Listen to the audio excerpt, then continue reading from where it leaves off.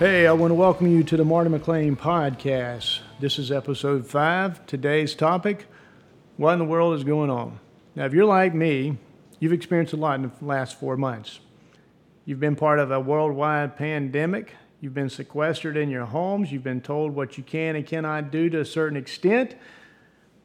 You have also experienced the threat of murder hornets. We have seen riots. We have seen looting. We have seen statues and monuments torn down. And now, if you live in the southeast United States, you're dealing with a huge dust cloud from the Sahara Desert called Godzilla. It's amazing what all has transpired in 4 months. And, you know, as we are dealing with all these events, it's like, okay, I wonder what's going to happen next. And you've seen the meme of people looking in the book of Revelation and say, hey, just tell me what chapter we're in. I can understand that. It's like stuff that may happen once every few years, it's happening in the span of just a few months. And it's a lot to deal with, it's a lot to process. And I know that if you're like me, you want to have comfort and you want to have confidence. You want to be confident that, hey, everything's going to be okay. And you want to have confidence as you go forth from this point. Completely understand that, completely get it. Well, what I'm going to talk about today is I'm gonna kind of put myself out there. Now, just to let you know, in case you don't realize it, I am a white heterosexual Christian male. And in our society with intersectionality, that's, in some people's eyes, that's not good because I don't get the benefit of the doubt. And there's a reason why that's the case, the way that some people are approaching our culture and our society today. And we're going to talk about that in a few minutes. But I want to address what's happening with the protests, with the riots. And I want to talk about Black Lives Matter.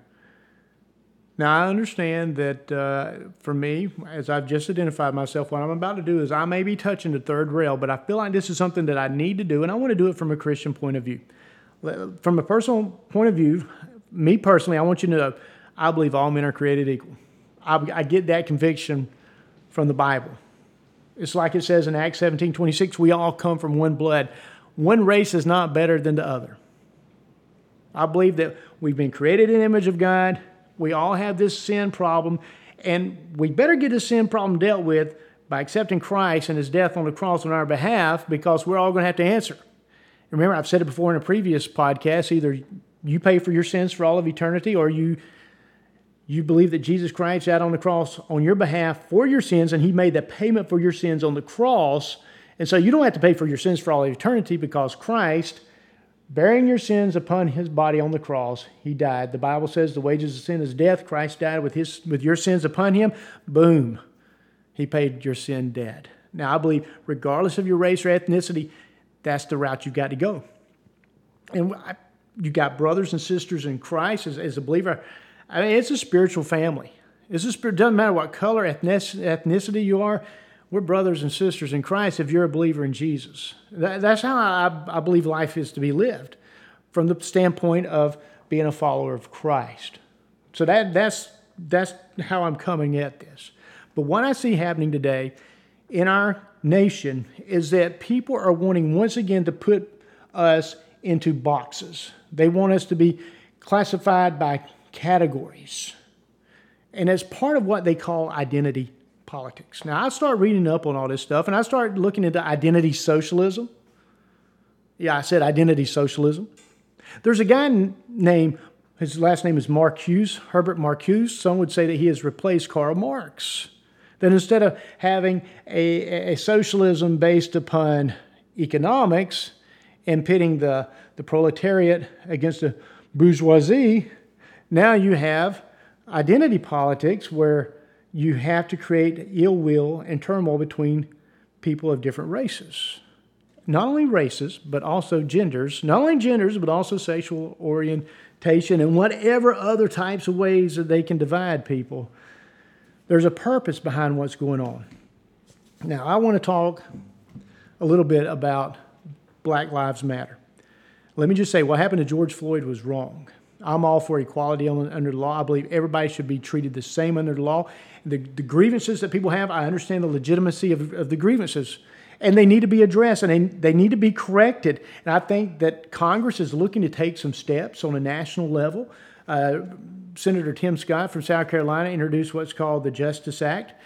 And from what I can read about it, as it pertains to no-knock warrants and chokeholds, police behavior, I think it's good. It looks like it's a pretty good piece of legislation, but it is an election year.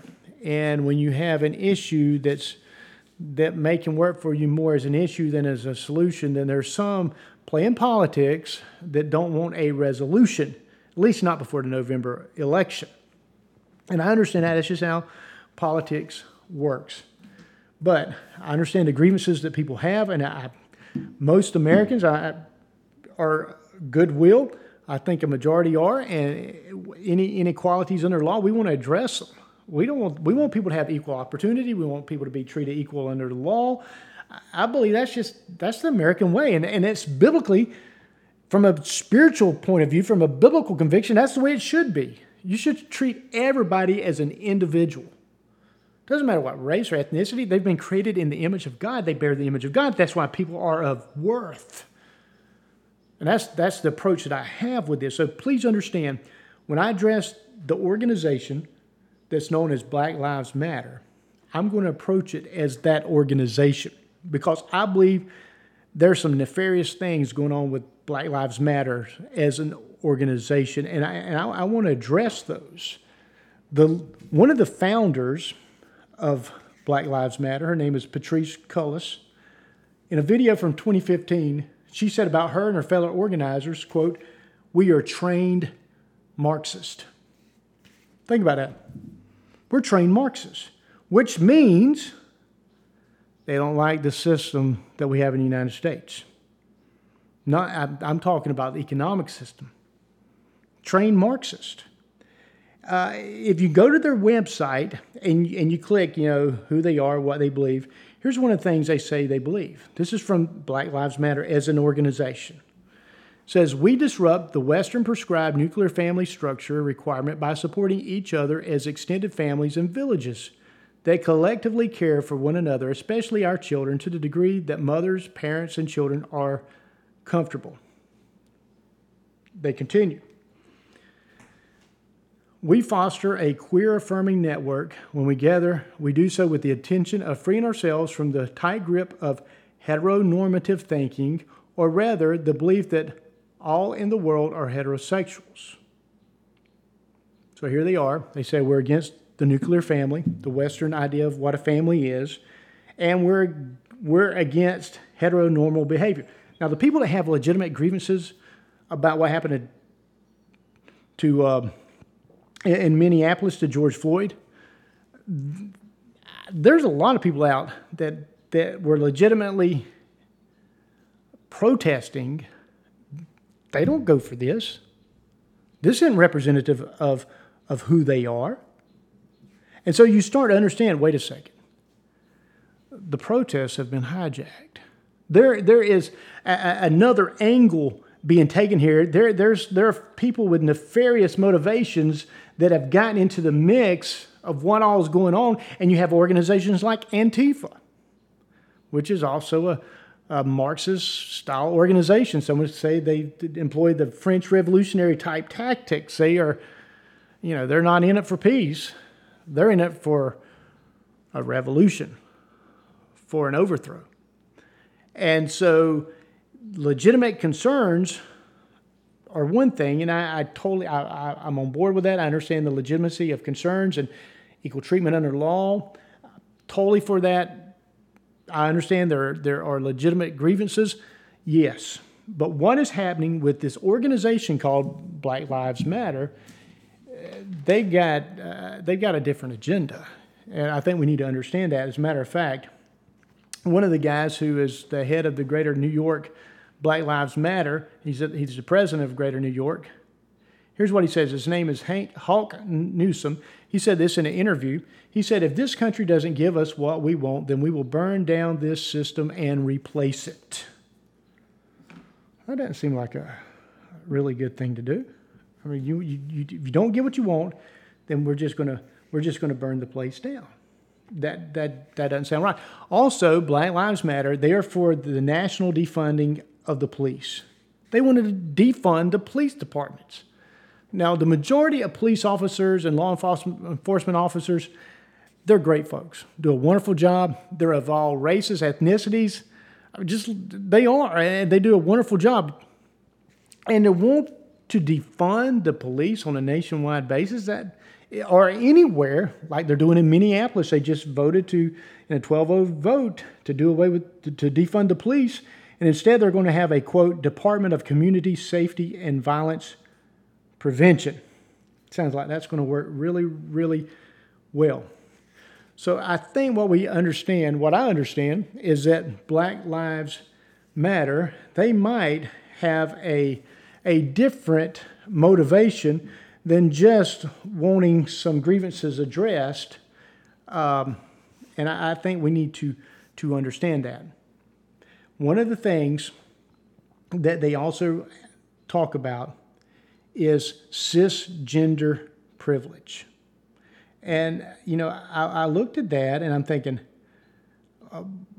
what are they talking about when they say we talk about a self-reflexive and that they do the work required to dismantle cisgender privilege? I'm thinking, what is cisgender? What is cisgender? Well, cisgender is when you live according to your biological sex. So, I was born male, and so I live life as a male. So they believe that because I was born a male, I live life according to my biological gender, or as they would say, the gender I was assigned at birth, that I have advantages over a transsexual. And so I need to check my cisgender privilege. Here's something you have to understand. When they start telling people to check their privilege, there's not just white privilege. There is cisgender privilege. There's male privilege. There's all these privileges when you start dealing with this intersectionality. There are all these privileges that you have to, quote, check. And you have to be careful about microaggressions. And so it's like, what in the world is going on? What are we actually dealing with? It's like what one Black Lives Matter activist said. His name is Sean King. I'm sure you've heard about Sean King. He wants to tear down every statue of Jesus that depicts him as a white European and do away with all the murals and all the stained glass that depict Jesus as a white European, because he believes that is repression. That is wrong, and it needs to be torn down. Now, here's the deal. You've watched as well as I have of statues that are being torn down. And the people that are tearing down the statues, it's like they don't really know history. For instance, the Emancipation Monument in Washington, D.C., they're wanting to tear that down. And you got to understand that was the money that was used to build that monument was given by freed slaves. Booker T. Washington spoke at the dedication of that memorial. There are others that have nothing to do with oppression or anything like that. Their statues are being torn down. And so you start thinking, okay, what's the deal with statues and monuments? And then if you start looking into all that's going on and this Marxist push, you realize, hey, that's kind of out of the Karl Marx playbook. Here's what Karl Marx said. He said, in communist society, the present dominates the past. So the present's going to dominate the past. So what do you do about the past? Well, you kind of got to get rid of it. And you have to be able to put your own interpretation of the past or have the present to the exclusion of the past. Let me read a quote to you from 1984. And people always talk about Brave New World, Animal Farm, 1984. But this stuff is, getting a little bit scary.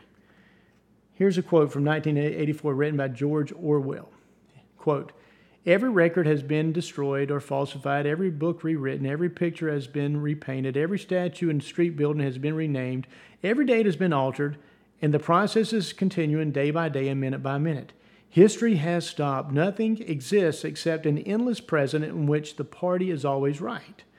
And if all others accepted the lie which the party imposed, if all records told the same, then the lie passed into history and became truth. Who controls the past? Ran the party slogan. Controls the future. Who controls the present? Controls the past. Isn't that interesting? You want to control the narrative. You want to do away with history. People don't know history, then you can frame them up from this point onward. Let me just go back and say this about the protests that we have witnessed. If you look at the people who are protesting, a lot of times you'll see that a great majority, it seems like, are white. They're like the Antifa types. And you have Antifa that has joined in with Black Lives Matter, and you have these people that are actually, you'll have instances, you can see it on social media where these people who are Marxists are trying to tell people how they should feel about their racial identity. And it's just mind-boggling, as though they know better than that person. And so you realize when you start seeing this stuff play out, you're like, okay, there's some stuff going on here that just isn't what it should be. There's some stuff going on here that is a different agenda. There's something, and you see that people take advantage of when there's a crisis. People take advantage when there's some confusion. And I think what is happening now is we have forces that are acting upon our nation that are seeking to change the fundamentals of our nation. And they're seizing the moment, and they're seeking to make change. And they're taking advantage of the opportunity. The playbook that they were going from was written by Herbert Marcuse. He championed a concept known as repressive tolerance, or some would say liberating tolerance. And here's what happens. Liberating tolerance would mean intolerance against movements from the right and toleration of movements from the left. So what you have with that type of tolerance, repressive tolerance, is that when it comes to, say, liberal ideas, you are very tolerant. But when it comes to conservative ideas, you're intolerant. And if somebody is promoting something from a biblical point of view, that's intolerant. But if somebody is promoting something from let's say a liberal point of view, that's not biblical, a liberal point of view, then we've got to accept that. We need to be tolerant of what they are doing. So it's not a level playing field.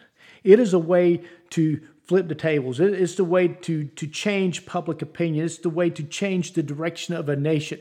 What you want to change, you're against one side and you're for one side. You are intolerant of one side, but you're tolerant of the other side. That is from the playbook.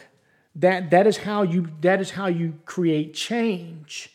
And the way you have to do that is you have to have this identity politics. You have to keep people in their box. And when people get outside of the box that you want them to be in, you just totally discount them. They don't count anymore, so to speak. Kind of like say a Ben Carson or a Clarence Thomas. They're not in the prescribed box, so they don't count. Or Sarah Palin. Sure, she was vice presidential candidate. She was a woman, but she doesn't count as a woman because she was not from the left. Had she been from the left, then it would have been a big deal. And let me tell you, this is the way that this stuff plays. This is the way that this stuff plays out. For instance, and this is from a writer. This is one of the writers that I've availed myself of.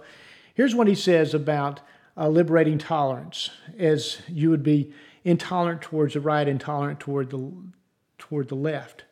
When George W. Bush was president, and when people would be against maybe something he was doing with the war on terror,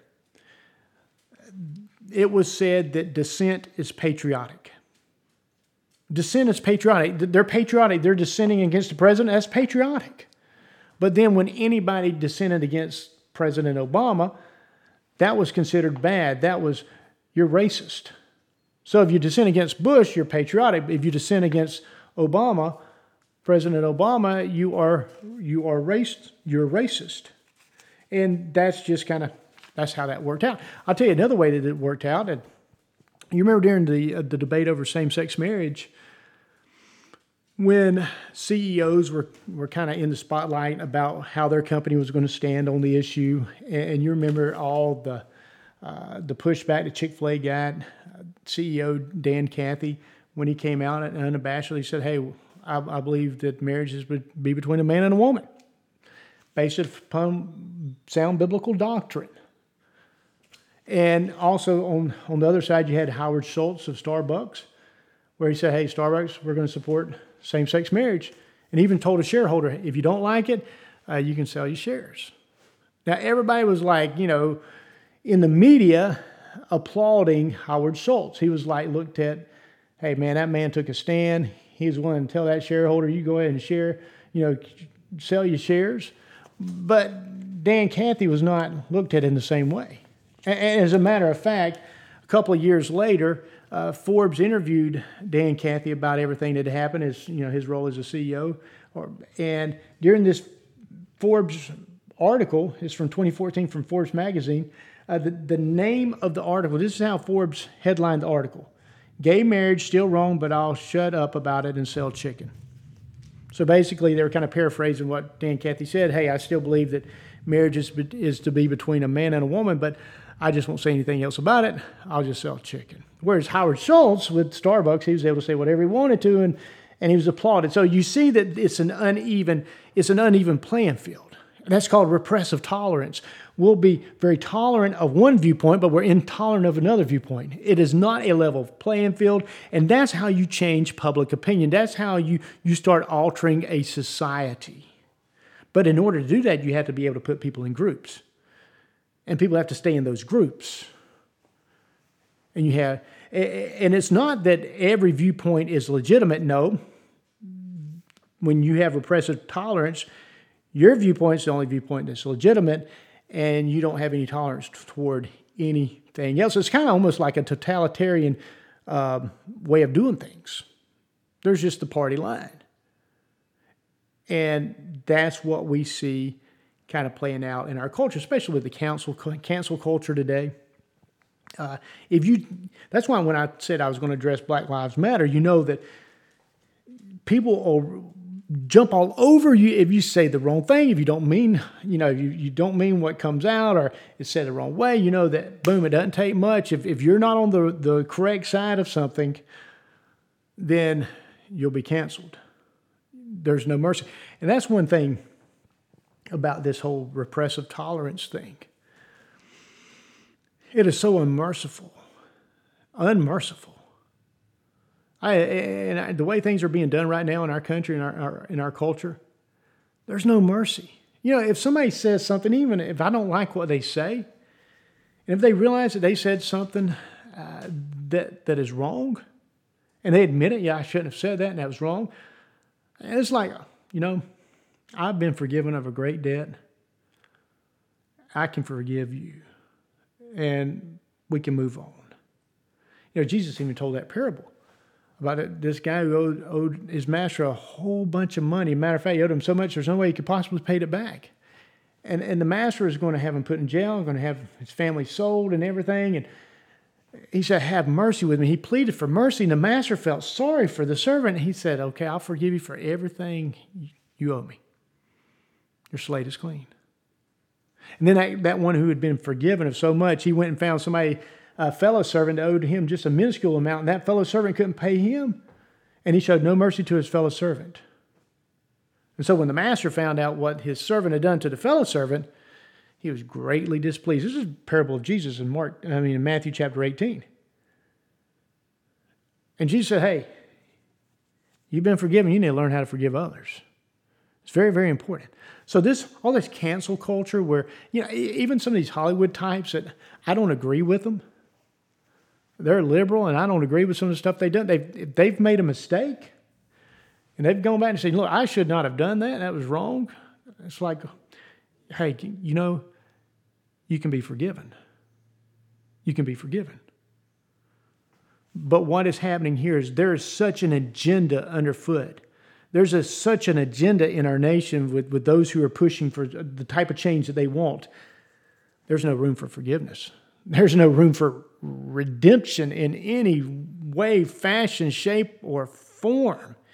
It is amazing. So repressive tolerance, when I do these podcasts, there's no way I can talk about everything. But what I want to do is I like to just kind of pique your curiosity about some things. And I want to do these podcasts where, okay, you hear something I say and you're like, okay, I need to look more into that, or I need to do a little bit of research in what he said because that's kind of interesting, or I need to know more about that. That's really, to be honest with you, what I want to do with these podcasts. I want it to be used to stir people up, to make people inquisitive about the right things, to make people go investigate what's right and what's wrong, and come to some good conclusions. So remember some of these terms: repressive tolerance, identity politics, identity socialism, microaggression. All these things, they're being used. A lot of times, some of this can be used to make people just be quiet. You can believe what you want to, just don't say anything about it. And that just ends debate. If you ever wonder why some people, it seems like they don't want debate, they don't want a lively discussion, they just want you to accept what they say and be quiet about it. That's part of this repressive tolerance. Now, just to kind of up it a few notches, there's some stuff going on, not just from the Antifa types down on the ground, but I'm talking about there's some big geopolitical stuff going on with all this as well. They had the World Economic Forum in June of this year, earlier this month, and it's in Davos, Switzerland. And, anytime all these guys, these world leaders get together, they want to get together to lecture us about the climate change, all this stuff that we need to do differently as they fly in and out in their private jets, and they live in their, how many square feet house, and, but yet they want to lecture us about climate change, which kind of does not go over too well sometimes. But anyway, aside from that, the head of the World Economic Forum, Klaus Schwab, here's what he said about the events that are happening with the coronavirus, how it's impacted all the economies of the world. He says, quote, "Every country from the United States to China must participate, and every industry from oil and gas to tech must be transformed. In short, we need a great reset of capitalism." That's how these leaders, such as the Secretary General of the United Nations, Prince Charles, the head of Bank of America, the head of BP, the head of MasterCard, all these guys are there, and here's what they say. We need to use this opportunity, and they'll never let a crisis go to waste, as a great reset for capitalism. They want everybody's economy. He says from China to the United States, everybody's got to be a part of it. But he didn't stop there. He continued on. Here's what he says. The world must act jointly and swiftly to revamp all aspects of our societies and economies, from education to social contracts and working conditions. Now, I'm kind of inquisitive. I want to know, social contracts, what exactly are you talking about there? You look up social contracts, and they're an unofficial agreement they're an unofficial agreement shared by everyone in a society in which they give up some freedom for security. So you want to deal with the economy, and the way you're going to deal with the economy is that we're going to give up some freedom in order to have some security. If I read my history right, a lot of times that, or should I say most times, or maybe every time, that doesn't end well. It does not end well.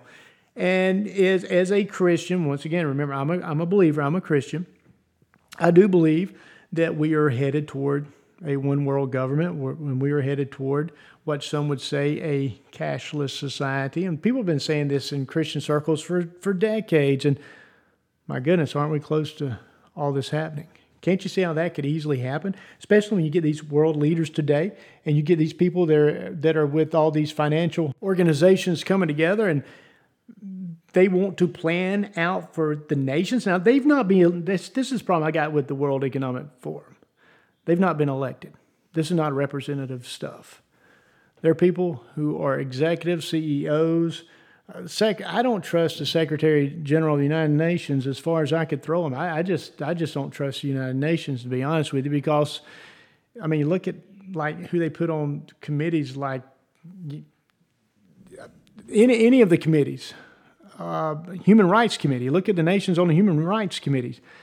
I just don't trust the United Nations. And when the United Nations is there, when all these CEOs of all these banking companies, when they all get together in a particular place and they want to set the agenda, and they're talking about it being a great reset and talking about redoing social contracts, I don't know about you, but that makes me a little bit nervous. It makes me a little bit uneasy. And also, you know, Prince Charles was there. And here's what Prince Charles said about the meeting. Quote, "We have a golden opportunity to see something good from this crisis. Its unprecedented shockwaves may well make people more receptive to big visions of change." He continued, "It is an opportunity we have never had before and may never get again." That's Prince Charles. Now, I think the American Revolution made it where, you know, the king or the prince over in England, they could not control our destiny. But it looks like the guy's coming back. Another King George. Kind of surprising. So here we have, they want to have a reset, which if you follow these things, there's got to be a bringing down of America. You've got to bring down America. And when you start talking about make America great, again, that goes against the globalist vision of what they would like. And so you can see why there's a lot of pushback, why there's a lot of turmoil, why things are the way they are politically in our nation and, if you will, in the world itself. So if you go to the book of Revelation, if you go to the book of Daniel in the Bible, you'll see about the Antichrist, you'll see about the one world government. Some would say a cashless society. And let me just read to you from Revelation chapter 13, verses 16 and 17. Speaking of the end times, it says, "He causes all, both small and great, rich and poor, free and slave, to receive a mark on their right hand or on their foreheads, and that no one may buy or sell except one who has the mark of the name of the beast, or the number of his name." You know what his number is, don't you? 666. You remember growing up when somebody had that lunchroom number. What's your lunchroom number? 666. Oh my goodness, that's Damien. But in the Bible, in the book of Revelation, it said you've got to have the mark of the beast. Now, sometimes we think, okay, how's that going to work out? Well, did you know even today in China, they have a social credit system? I don't know if you're aware of that. They have a social credit system in China. And if you want to do much in China, you've got to have a good score. They have this app that they use. And tabs are kept on every citizen. And the higher the score you have on your social credit system, the easier it is to get a loan or free medical care or discounts on your heating. That's what it says in the Fox News report. Now, if you have a bad score, you can get banned from buying airline tickets or train tickets.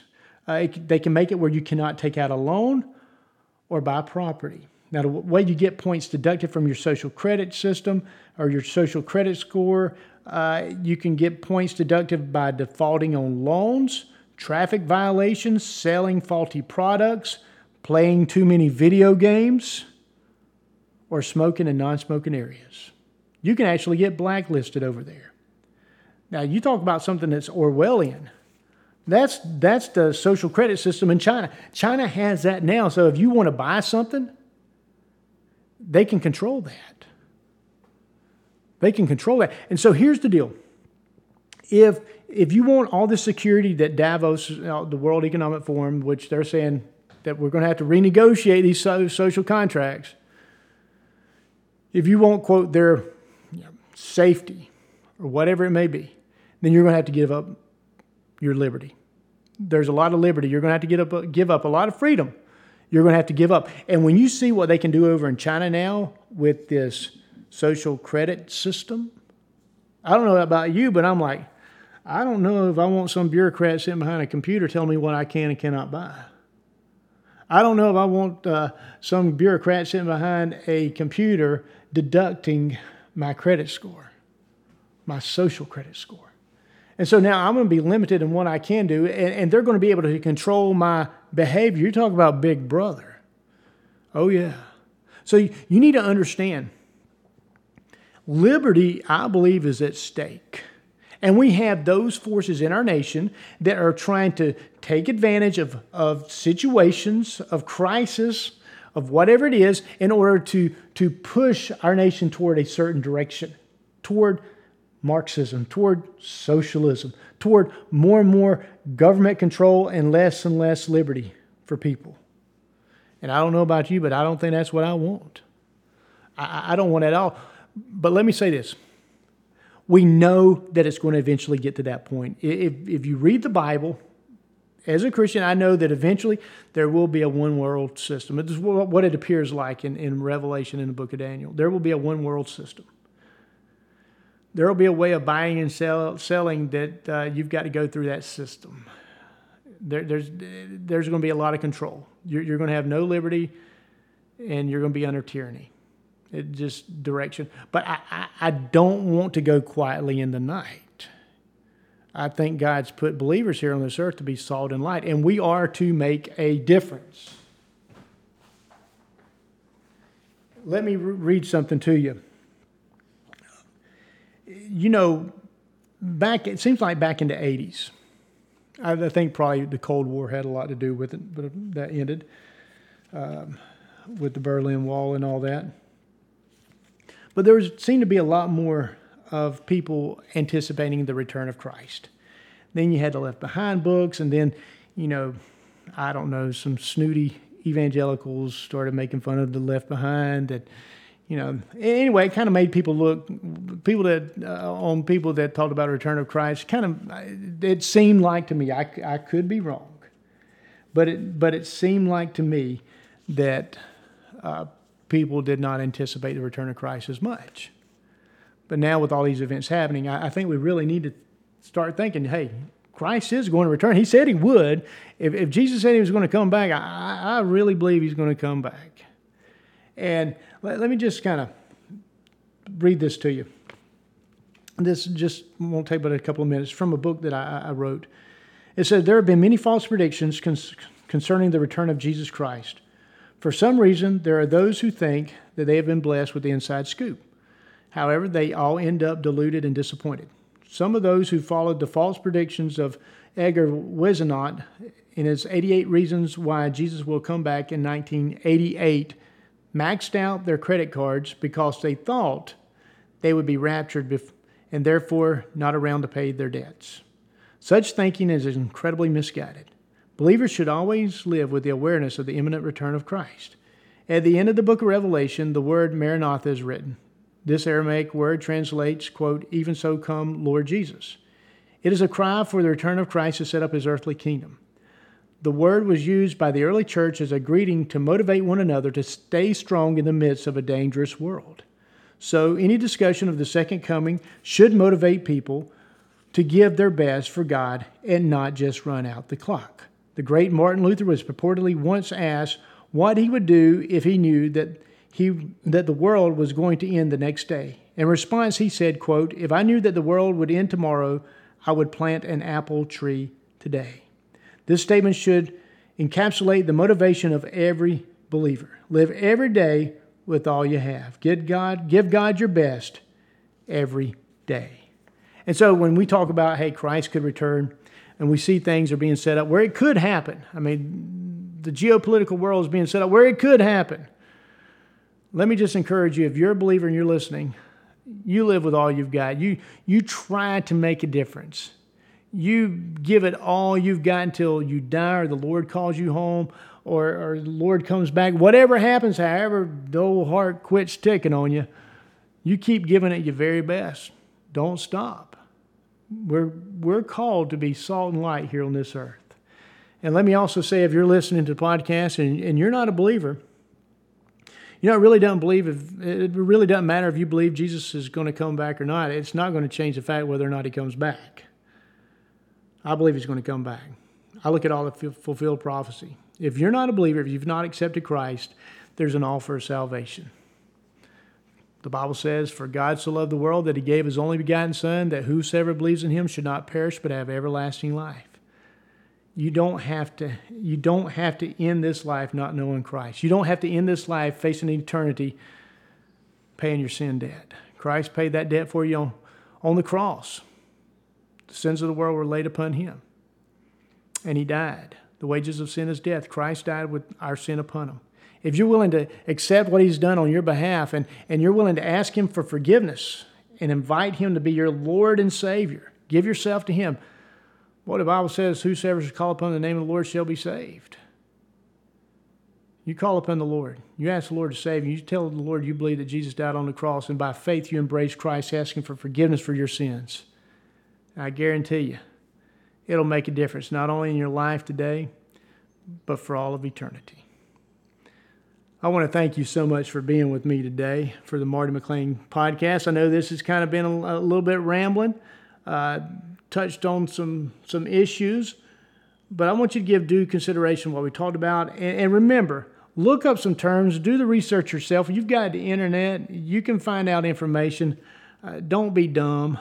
We got too much available for us to not know what's going on.